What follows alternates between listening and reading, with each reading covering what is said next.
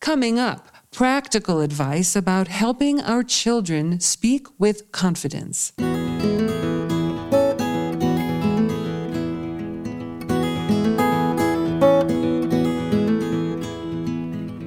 Welcome, everybody, to At Home in Jerusalem, the podcast on aish.com. I'm Heather Dean, and this week I'm recording in the neighborhood of Nachlaot, Jerusalem, with my guest, Rabbi Yom Tov Glaser, and he's speaking with me about helping our children speak with confidence.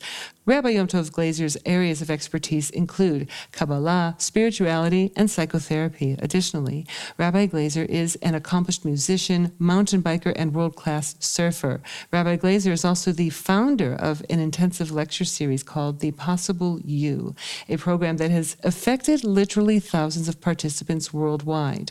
And on Facebook, you can do a search on the words Rabbi Yom Tov to watch Rabbi Glaser's daily live feed on topics that are on everyone's mind these days, and this same feed is also posted on TorahAnytime.com. If you want to contact Rabbi Glaser, you can do so through his website, which is The Possible You, that's Y-O-U, thepossibleyou.org. Welcome back to At Home in Jerusalem, Rabbi Yom Tov Glaser. Thank you, Heather Dean. Well, was public speaking, by the way, always easy for you, or did you have to work on it?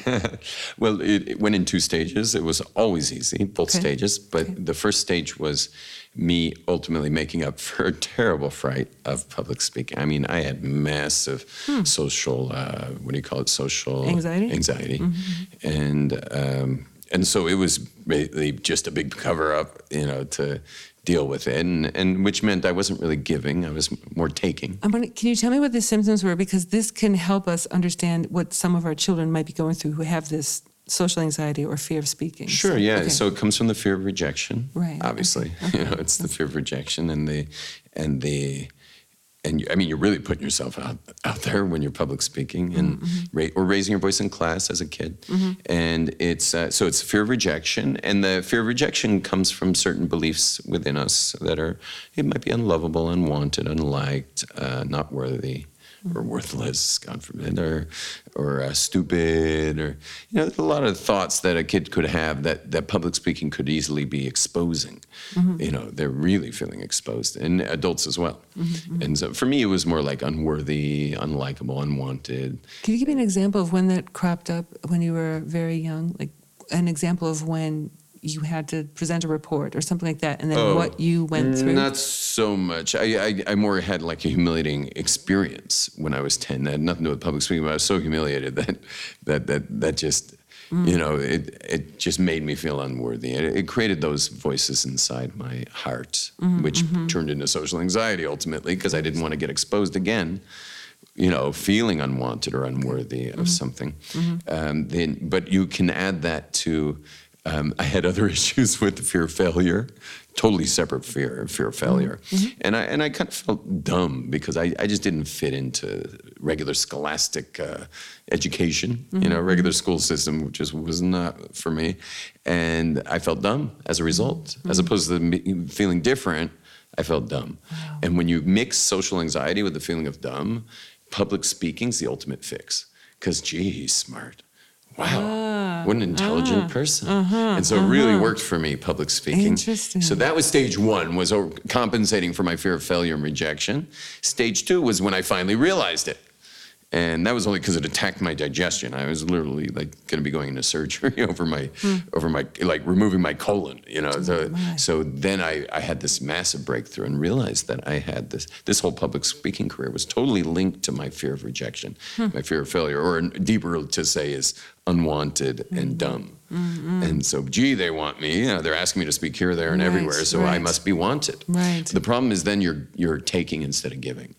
And boy, did I have a career shift. Once I realized this, first of all, my stomach got better, meaning my digestive tract just totally renewed itself. Mm-hmm. And the other amazing thing is my speaking was giving. Yeah. I was now a public speaker who was actually giving, not sucking the attention out of everybody. Mm-hmm. And so, anyway, but public speaking is a very exposing, very scary thing. Yeah.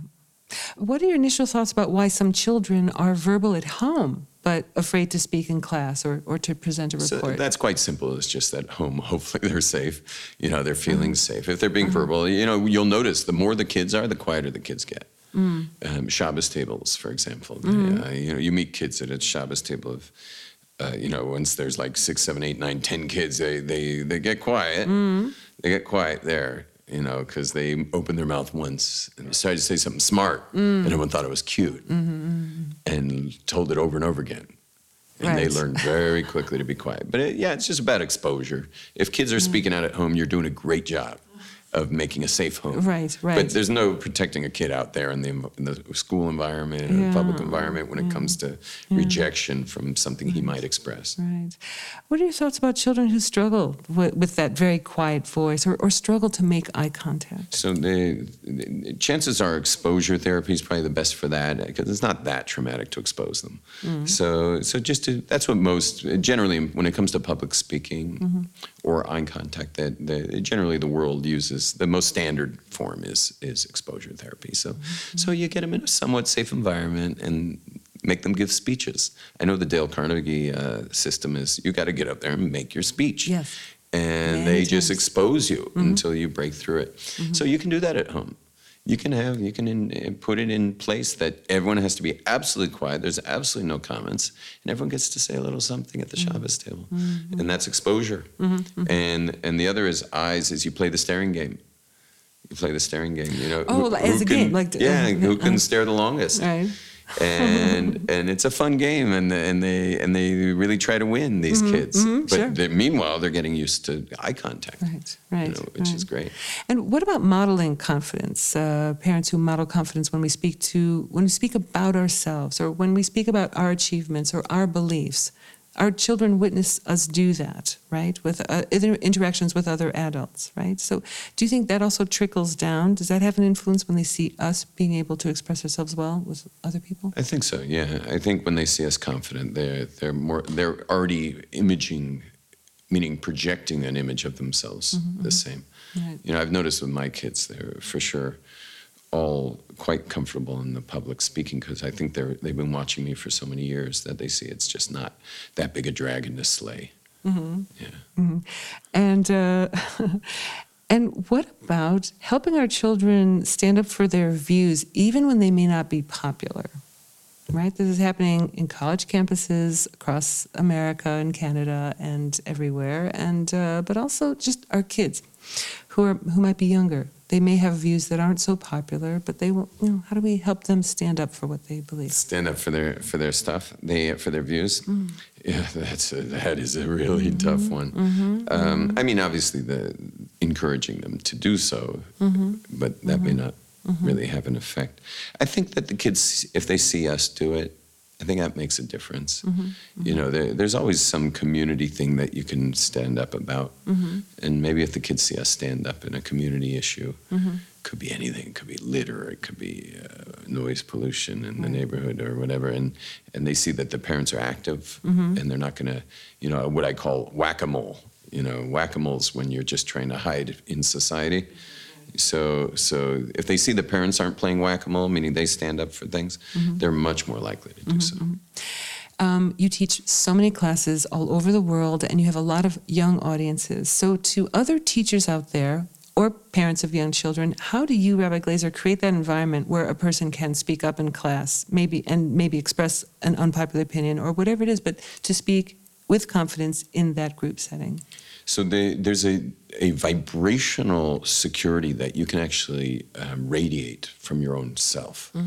And that safety that you create, you can also communicate it verbally, but being that safe place for people is the key to having the people in the room. It might be an audience, might be people in the room, might be just people at a table, but it's radiating that there's no judgment here. And the way we do that is just simply understanding the word acceptance. The word acceptance means that if I were to live that person's entire life, the entire equation, their brain, their heart, their sibling order, their address, everything they ever went through, that would be me. And once I get that true definition of acceptance and I've integrated it and become one with it. So I'm safe for you because how could I ever judge a person? That would have been me had I lived his whole life or her whole life. So by getting acceptance clear and really integrating the definition of acceptance, and now that I'm fully accepting of people, so at least there's one person in the room, and maybe even leading the discussion or teaching a class, at least there's one person in the room who's projecting full acceptance in the room. So then everyone's safer and everyone feels a lot more comfortable to get up and say their piece. It's wonderful. Thank you so much for speaking with us today about how we can help our children and others speak with confidence, Rabbi Yom Tov Glaser. It was my pleasure.